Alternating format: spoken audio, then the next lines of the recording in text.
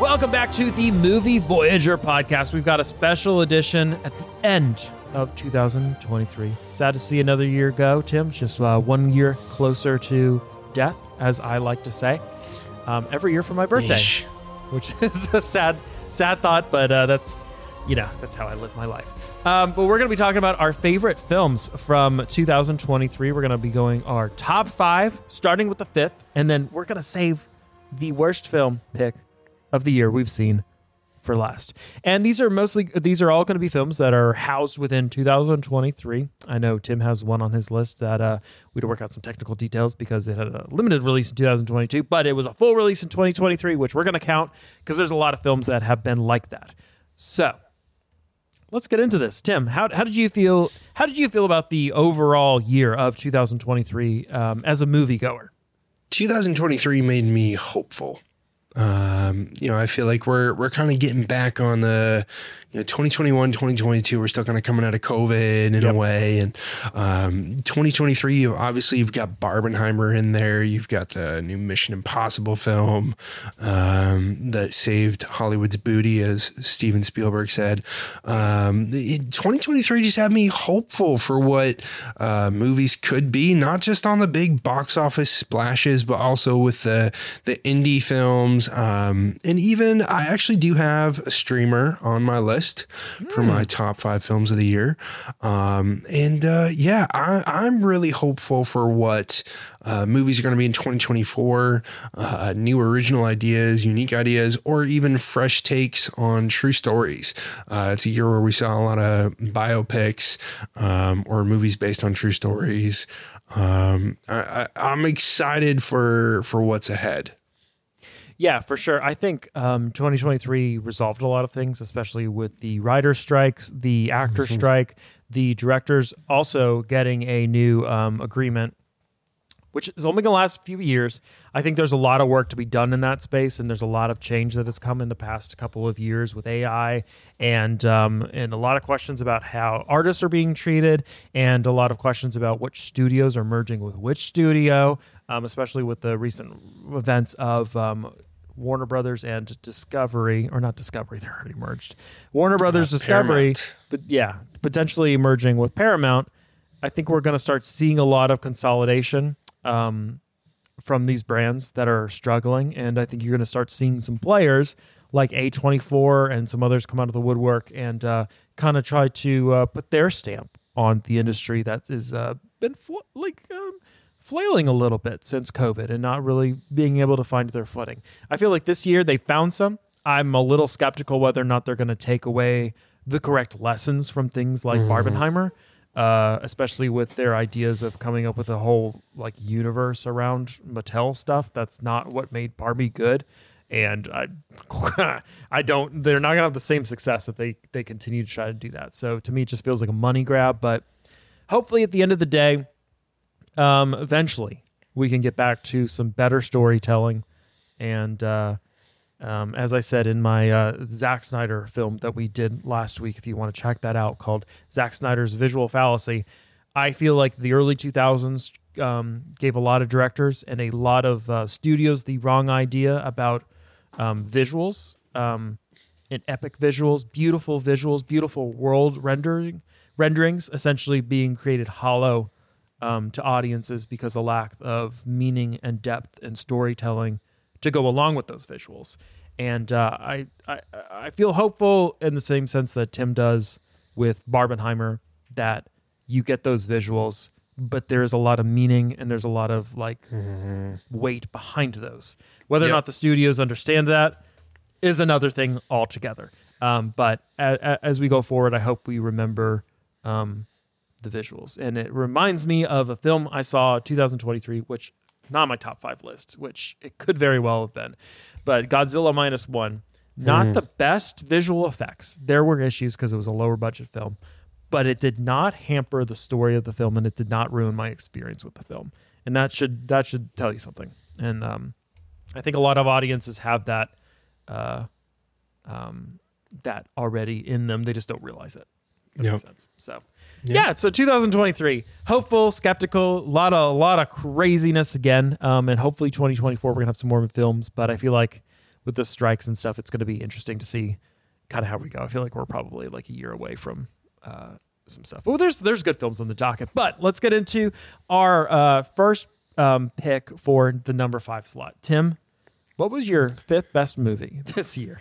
5th best movie this year, and this one I argue is a 2023 film. So if you look on Letterboxd, if you look on Google, Wikipedia, they say 2022. I don't know why. So it premiered at Tribeca Film Festival in 2022. Did not get a wide release in theaters, though, until April of 2023. So I'm counting it, which is Ray Romano's directorial debut, Somewhere in Queens. Somewhere in Queens is a comedy of sorts based in, you guessed it, Queens, New York, where Leo and Angela Russo live a simple life in Queens surrounded by their overbearing Italian-American family. Essentially, their son, whose name is Sticks, or nickname is Sticks, finds success on his high school basketball team and starts to look into college. It just navigates typical family drama issues in a really fun and charming way. It just was a movie that made me laugh, made me smile, it hit some emotional points at first, and just, it was such a heartwarming film. I don't think it got a whole lot of attention this year. There's not a whole lot of people that I've talked to that have seen it, which is really too bad because it was definitely earning of my number 5 spot of the 2023 best movies of the year. Nice. I think I remember hearing about that, but I've not seen that. Yeah, highly recommend. And even like where they're an Italian family, really kind of pokes fun at some of the cultural stuff too, which I love. Like, they run out of meatballs at the dinner table, and the girlfriend who's new to the family is like, "Oh, I gotta get some more meatballs." And like, "Oh, you don't know what you done. Now the grandmother's gonna be cooking meatballs for everybody. Now we all gonna have more meatballs." And like, just some really funny situations that I think it took what a lot of people loved about stuff like Everybody Loves Raymond and brought that into a movie context that worked really well, to where sometimes you bring TV show ideas into movies and it doesn't work all that well. Yeah. But even Laurie Metcalf, I really love her. She was the mom in Lady Bird, which is what I mainly know her from, but obviously she's had a long running career.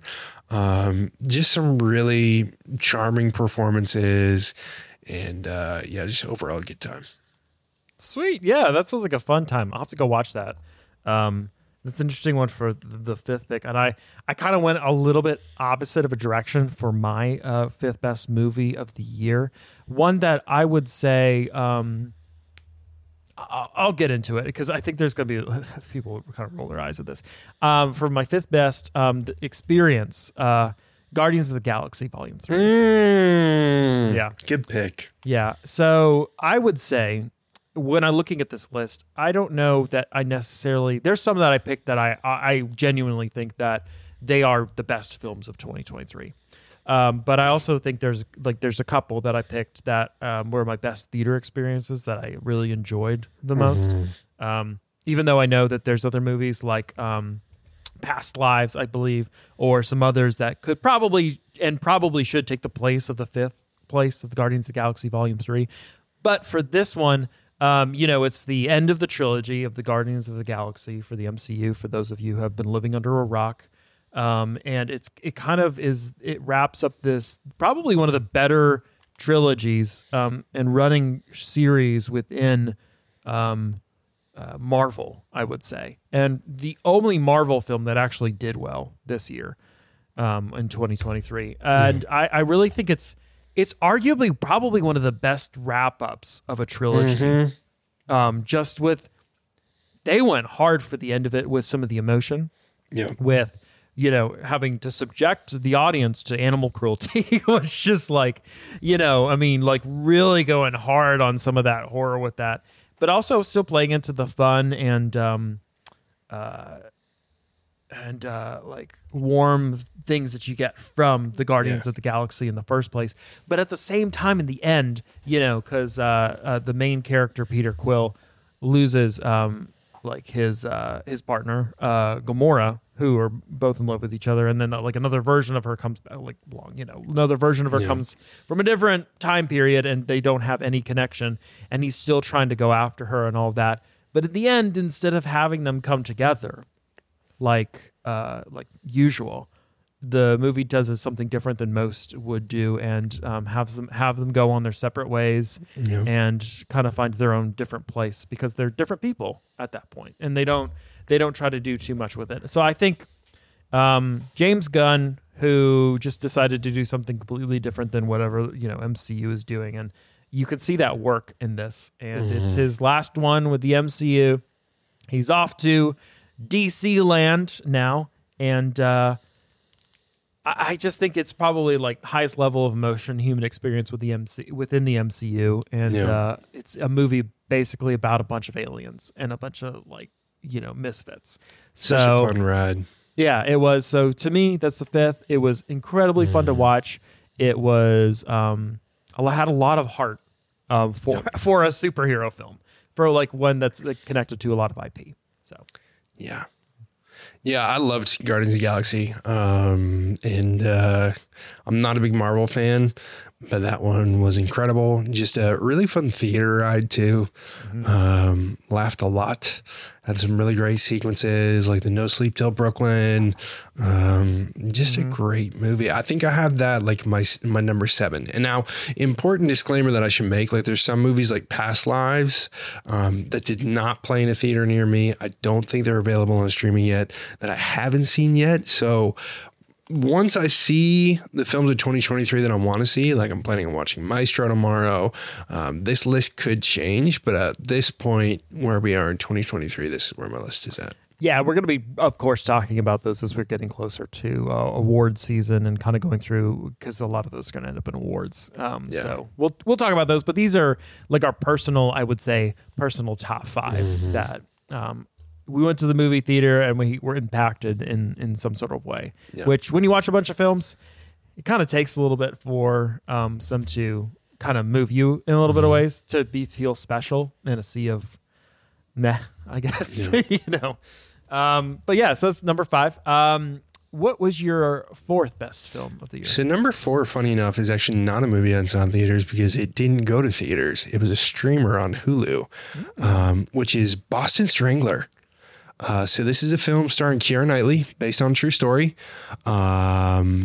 Being originally from New England, I'm a sucker for Boston stories, obviously. But yeah, really about these 2 reporters who broke the story on the Boston Strangler and really put in a lot of work to take him down. I watched this on Hulu early in the year. The moment it finished, I texted a bunch of friends and was like, Boston Strangler on Hulu. Go watch it now. Just a really great performances. Chris Cooper's in there too. Really loved his work in that. And Carrie Coon, great job with that. The score was really good. I was talking to a composer friend of mine about the score. The composer, I didn't really recognize a whole lot of his work. And even the director on this, you've got Matt Ruskin, who's not done a whole lot before this.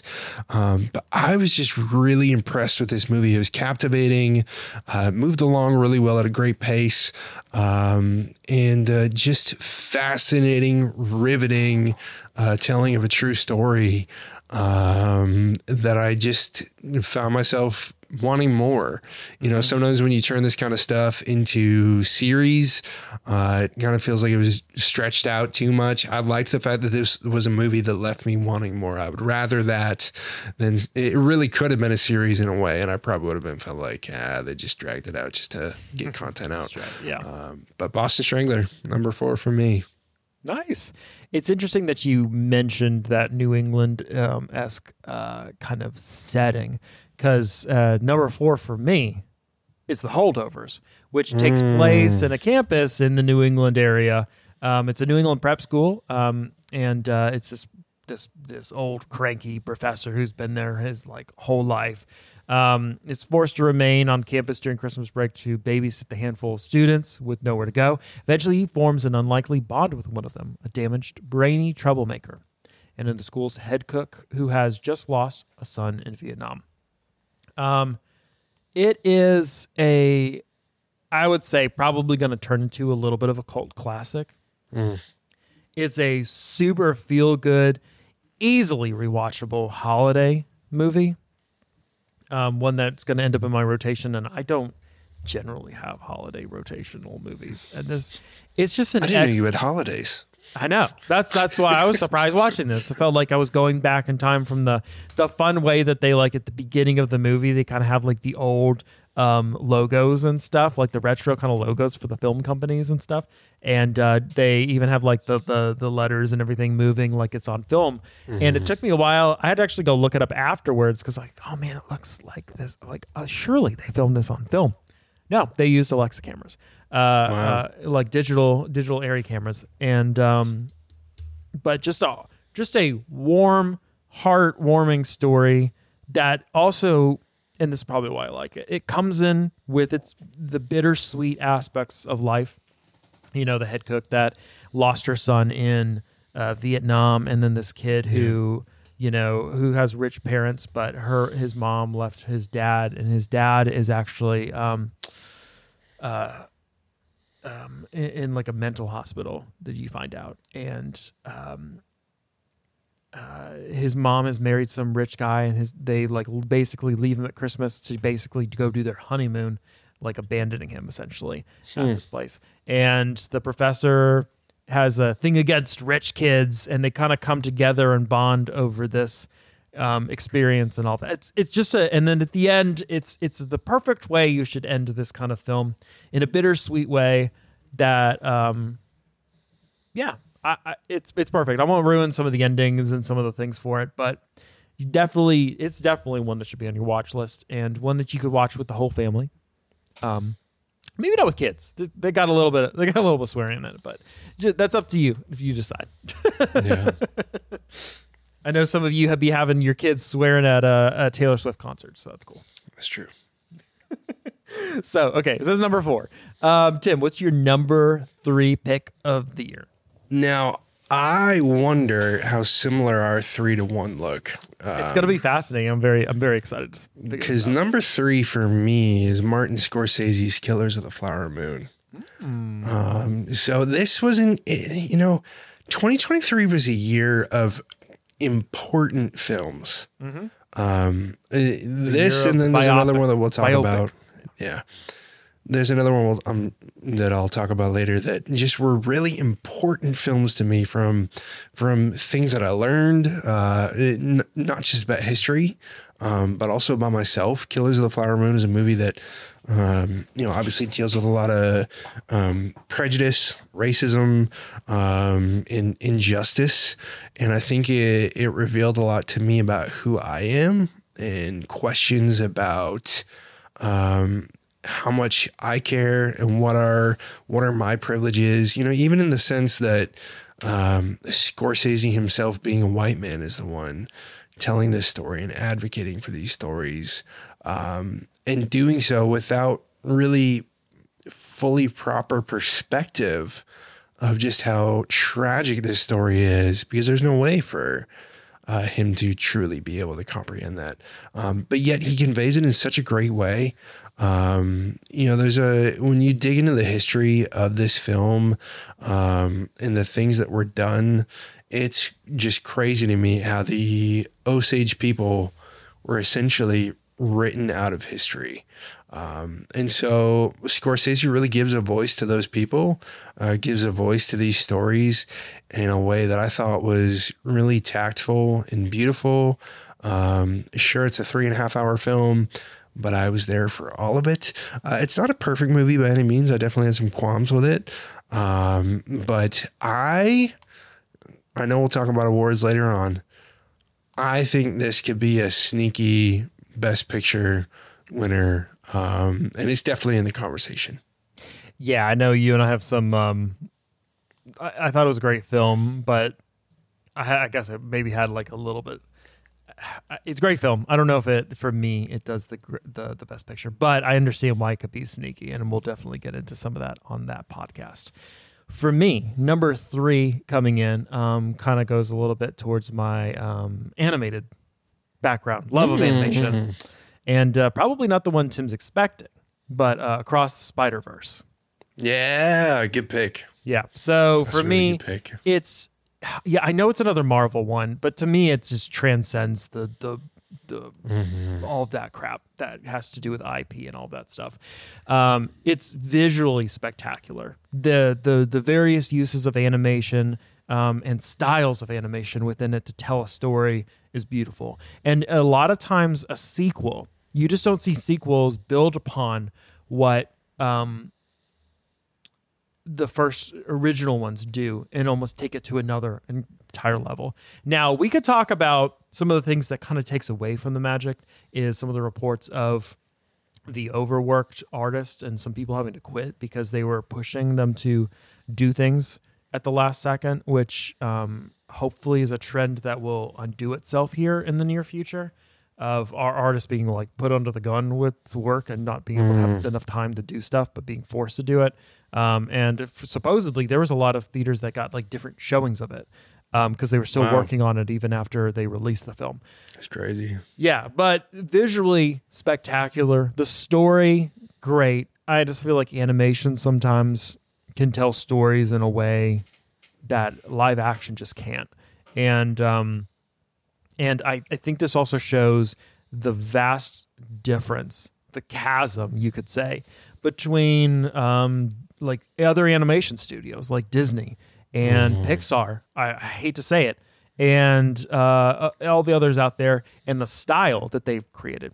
They're innovating with the style. They're innovating with how they're telling the stories and kind of getting away from that tacky, like 3D animated look that everyone does and everything looks the same and there's nothing visually interesting about it. And not only that, they also tell a good story and one that's very intriguing. And to me, it should be in the conversation for Best Picture this year. And I know it won't be because they've delegated or relegated animations down to Best Animated Film of the Year, which to me is a travesty because I think animated films are just as much cinema and maybe sometimes even better cinema than something filmed with a camera. So that is my top 3 pick. Hot take. Yeah. Yeah. Yeah. So that's my top 3. So Tim, what's your number 2? Number 2 is a movie that was the most fun I had in theaters all year, which was Barbie. Greta Gerwig's Barbie. Just an absolute fun time. I know some people disagree with the politics of the film. I didn't really get caught up in all that because I think filmmakers say what they want to say and I can have a good time whether I agree with what they're saying or not. It had some spots that felt a little ridiculous. I thought, as much as I like Will Ferrell, some of his stuff felt a little bit like maybe too far with it. But still, just Greta Gerwig is one of my absolute favorites. Everything from Lady Bird to Little Women to this now, and every movie she's made is just masterful. She has such an incredible sense of tone, from every little detail down to the wardrobe, down to the color palette. I mean, everything. There's so many things they did with this film that just made it such an absolute fun ride. Yep. I don't see it necessarily being wildly successful at the box office, but man, it's deserving of so many nominations, not at the box office, at the Academy Awards. Yeah. But it's deserving of so many nominations, rightfully so. And even the soundtrack itself, is excellent. Incredible, and my kids have been jamming out to it. And love Barbie, Barbie made going to the movies fun again. There's a lot of these movies that came out this year, like Killers of the Flower Moon, some of those movies that like are epic and great to watch, but you're not necessarily laughing a whole lot. Barbie was a fantastic ride. I agree, and of course Barbie is my second pick as well. Nice.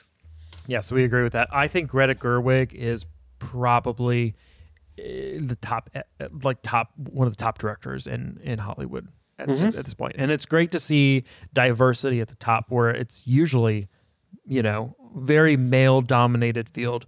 And it's good to get someone of her sensibilities, I guess you could say, that really does have a very dedicated look at things. And she's a writer too. I forget about that. I was listening to a recent interview she did with James Cameron, which excellent interview that they both just talk back and forth about their films. And she was talking about how she kind of just ends up backing into films. Like she doesn't necessarily seek out to go make them.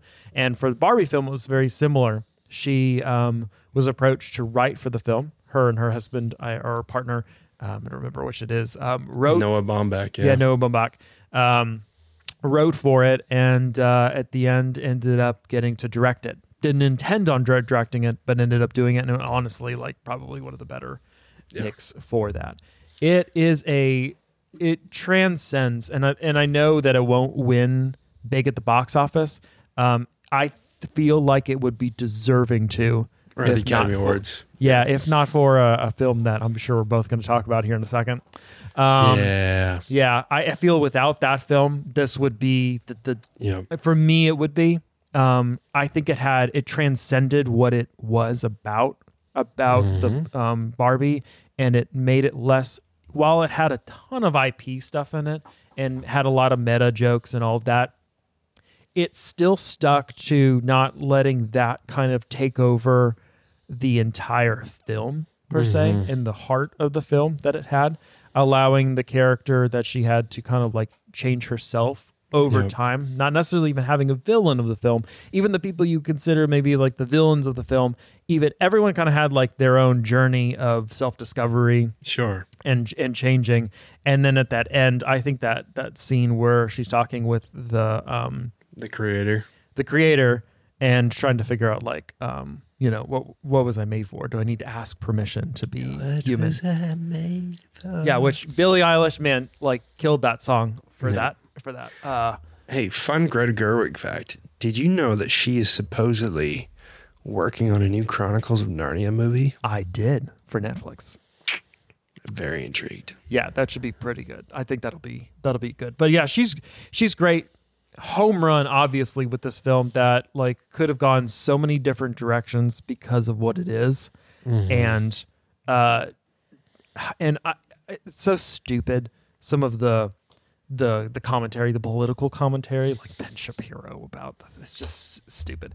It's literally it doesn't bash men. It doesn't bash women in the thing. It's getting down to the root of the issue of where we all find our identities in, and questioning the root cause of that, where all the men found their identities in Barbie. Without her, what was he? Or what were they without their jobs? Which is very clearly about men, and it is a great thing to say for everyone, is you're more than all these things everyone tries to tell you are. And I don't understand how any of that got to be, there's men hating in this. Because everyone had a redemptive arc in it, and both sides had their own part to play in some of the issues surrounding it. But very deep film for something that probably did never need to be that deep. So, yeah. That's why it's on my second. But unfortunately for Barbie, though it took home the biggest prize for the box office, it just couldn't escape the gravitational pull and of Oppenheimer, which I'm going to say, tell me what your number one pick is, Tim, but I feel like we both have the same one. Yeah, my number one pick is a biopic about a man in history who led to great discoveries, and that Napoleon? would be... Okay, fine. Steal my joke, John. I was going to say Napoleon as a joke. Yes, it's Oppenheimer. My number one is Oppenheimer. I don't know. Oppenheimer is I think it's the only movie this year that I saw in theaters twice.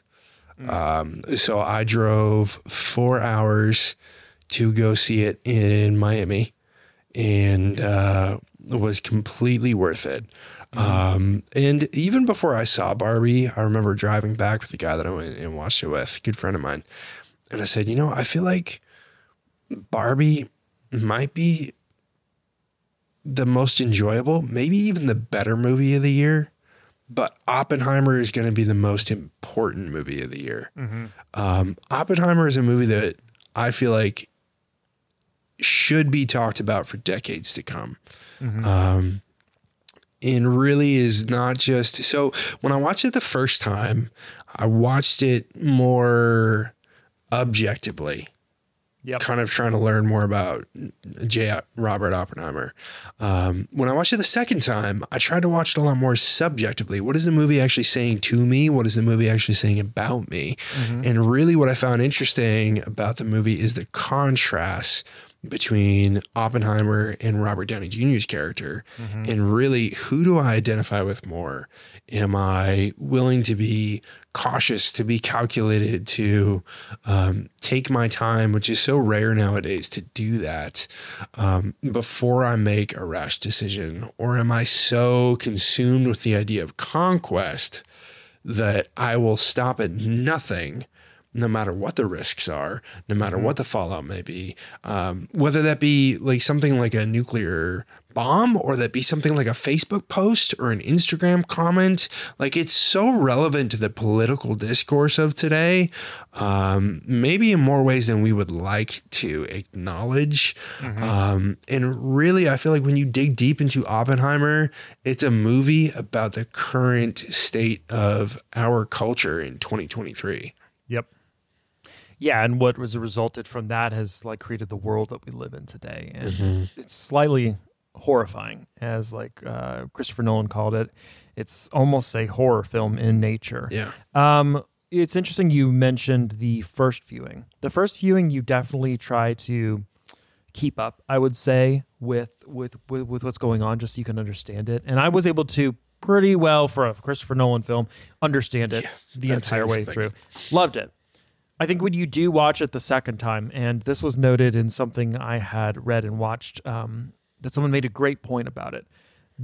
When you go see a Christopher Nolan film, especially this one, it's more than like, I think he does such a great job at all around production of a film, from the visuals to the storytelling to the sound mixing to that. And I know some people don't love that, but with this, I think it's almost it almost kind of plays into one of the songs and what they say in the early part of the film that I think they almost want you to get with this, when one of the professors says to a younger Oppenheimer, asking him can you hear it? Can you hear the music? And cuts into that. And the music for this film, I think it wants you. It is getting into that. That don't think, feel it kind of mentality that has kind of a signature style of Christopher Nolan.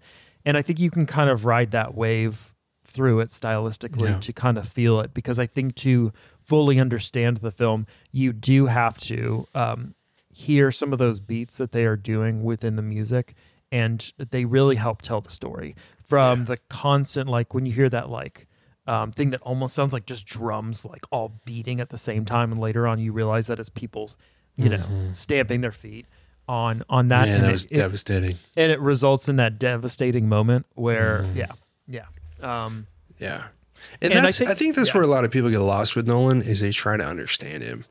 And really, Nolan, as much as, okay, it's great if you can understand him, as highly intellectual as he is, actually, when you watch his films, it's more about what's felt than what's understood. Oppenheimer, I feel like, in a way, is a great demonstration of who Nolan, in a way, kind of views himself to be. In that kind of sense, that it is about, can you hear the music? It's not about, can you read the music? Can you hear the music? Yep. Which just beautiful soundtrack. That should, if anything's going to win from that should win sound. Like, it needs to win score of the year. It's just like what they did with it was fascinating, and it pulls together. And I think when you look at the music, it pulls together that both competing things that you have going on it with the beauty of science, the beauty of like discovery and all of this stuff that hits along with war and I guess the industrial like cold heart of American industrial revolution at the same time merging together to hit it. And you have that violin thing matching with that like repetitive pace that they all kind of merge together into this thing that creates that nuclear fission. And yeah, I mean, it's easy to pick Oppenheimer for the number one slot, but there's a reason for it. I know there's a lot of criticisms for the film. Number one, that some people don't like the nuclear explosion. That didn't really take away from the film, because I think some people going into this film, like, that was supposed to be the climactic moment, but for me it wasn't. The climactic moment was more the fallout, especially in that scene where they're all cheering for him and it all goes silent. Yep. And he kind of experiences that nuclear blast at the same time.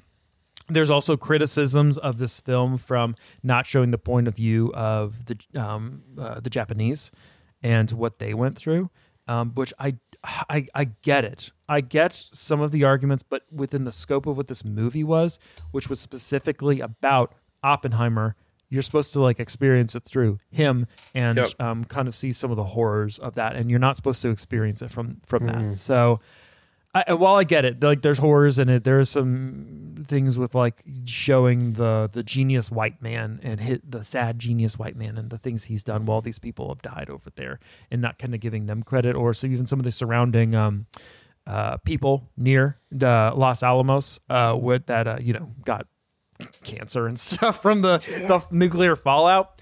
But I think yes, but I think this was an important film, like you said, because it shows us the dangers of what opening Pandora's box and even going into the future of things like AI and things like that we just want to open and we want to keep progressing, but we're not thinking about the cost that comes along with it. Yeah. And while it's like, it's so cool for some of these things and technological advances and science and all this stuff, there's a dark side that comes along with that that always seems to match it. And it's a cautionary tale, and yeah, it's a haunting film, haunting score, and it should win its lion's share amount of awards for it. Cillian Murphy needs to win. Could even see Best Supporting Actor too. Yeah, with Robert Downey Jr. I'm not sure that will happen as much because I think there's some others, but I think so. And if Oppenheimer wasn't around, I might say The Holdovers. What's his name? Would Paul Giamatti? Yeah, he'd be my pick for it. But yeah, it's a monumental film, and I mean, of course, like making $1 billion at the box office for a biopic that's 3 hours and it's really like a courtroom drama. That is just that tells you something. It transcended what it was, and really probably one of Nolan's finest works. It's gonna be interesting to see what he can do next because but yeah, so that's my number one pick. Kind of funny we ended up on the same at the end, which I kind of figured we would. Barbenheimer. Now we get to my favorite part of this. All right, Tim. What is the worst movie you saw in 2023? Wish I could never have seen Little Mermaid. Little Mermaid. Little Mermaid. Yep. Like, no disrespect to those who enjoyed it. Think it did a lot of great things. My wife and my daughter very much enjoyed it. My goodness, that movie sucked. Visual effects, performances. Do you think the visual effects is what like killed it for you though? Well, I mean, I would say if the story was better, there was some like corny things happening in the film. Yeah. It wasn't even. But yeah, I mean, the visual effects pull me out of it. You have opportunity to go underwater to this majestic kingdom, and the kingdom looks like trash. Like just it looked nothing dead. about it looked attractive. I was like, no wonder she wants to go to the surface to live. And then we kind of come above water for a while, and that was a little better there. But even I don't know. It's just not. It's not my cup of tea. What about that But famous rock slide scene? The what? You remember where she's like singing? Oh yeah, sliding down the rock. And then she just like Yeah. like randomly like slowly slides up the rock. The Scuttlebutt song is the single worst thing I've seen in movies all year. Like, yeah. And now I'm probably gonna have it stuck in my head as I go to sleep tonight, and I will have nightmares. It's not anything that needed to happen.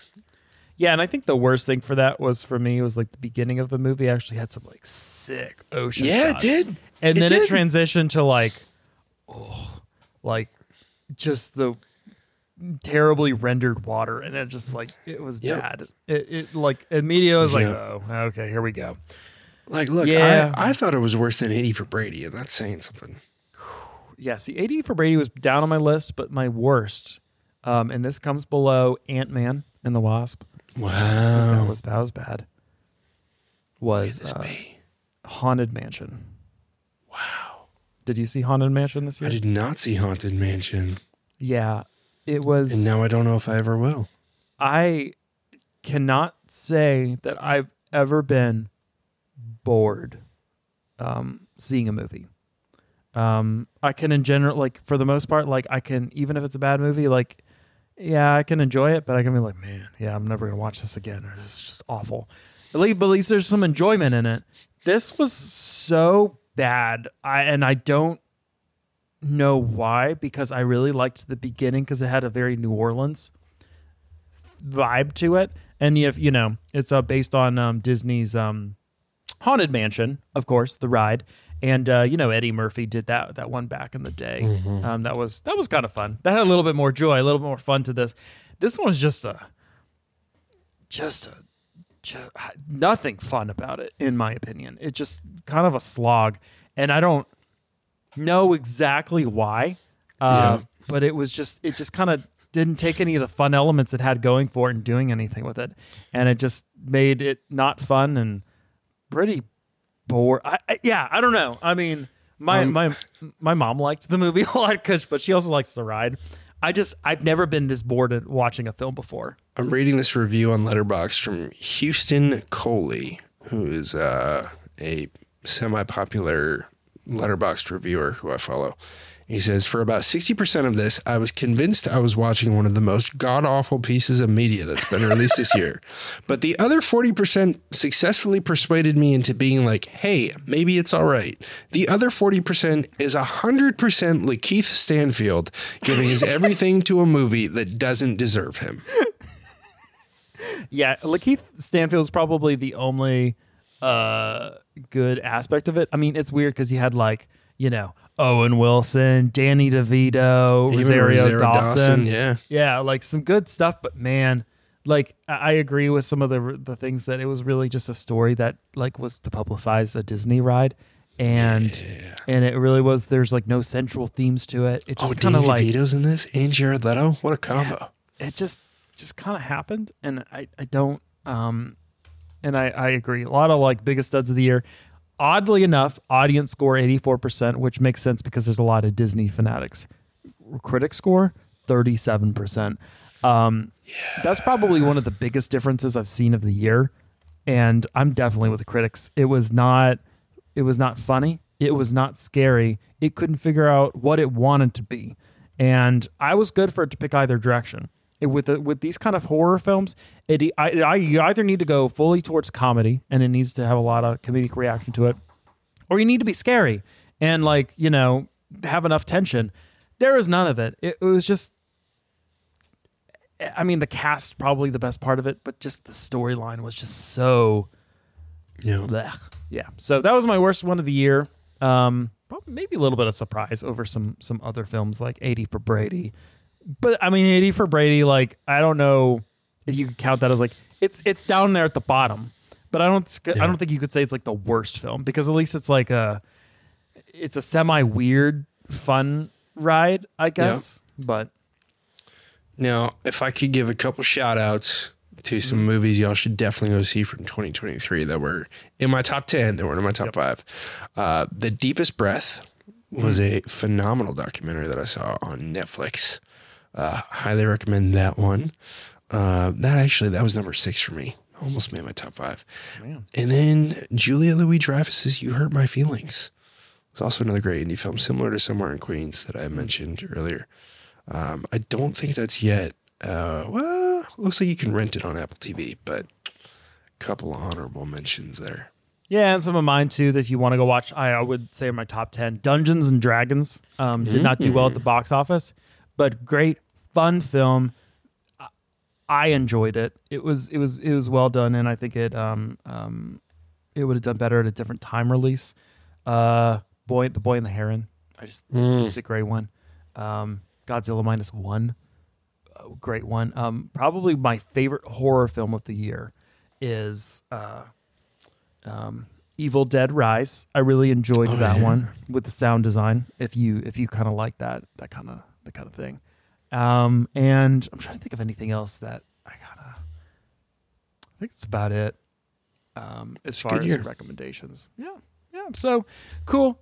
2023 is in the books. Kind of sad, kind of predictable. It's sad that this list would have been completely different if Dune 2 had released, because depending on how good Dune 2 is going to be, it might have upset. Not depending on.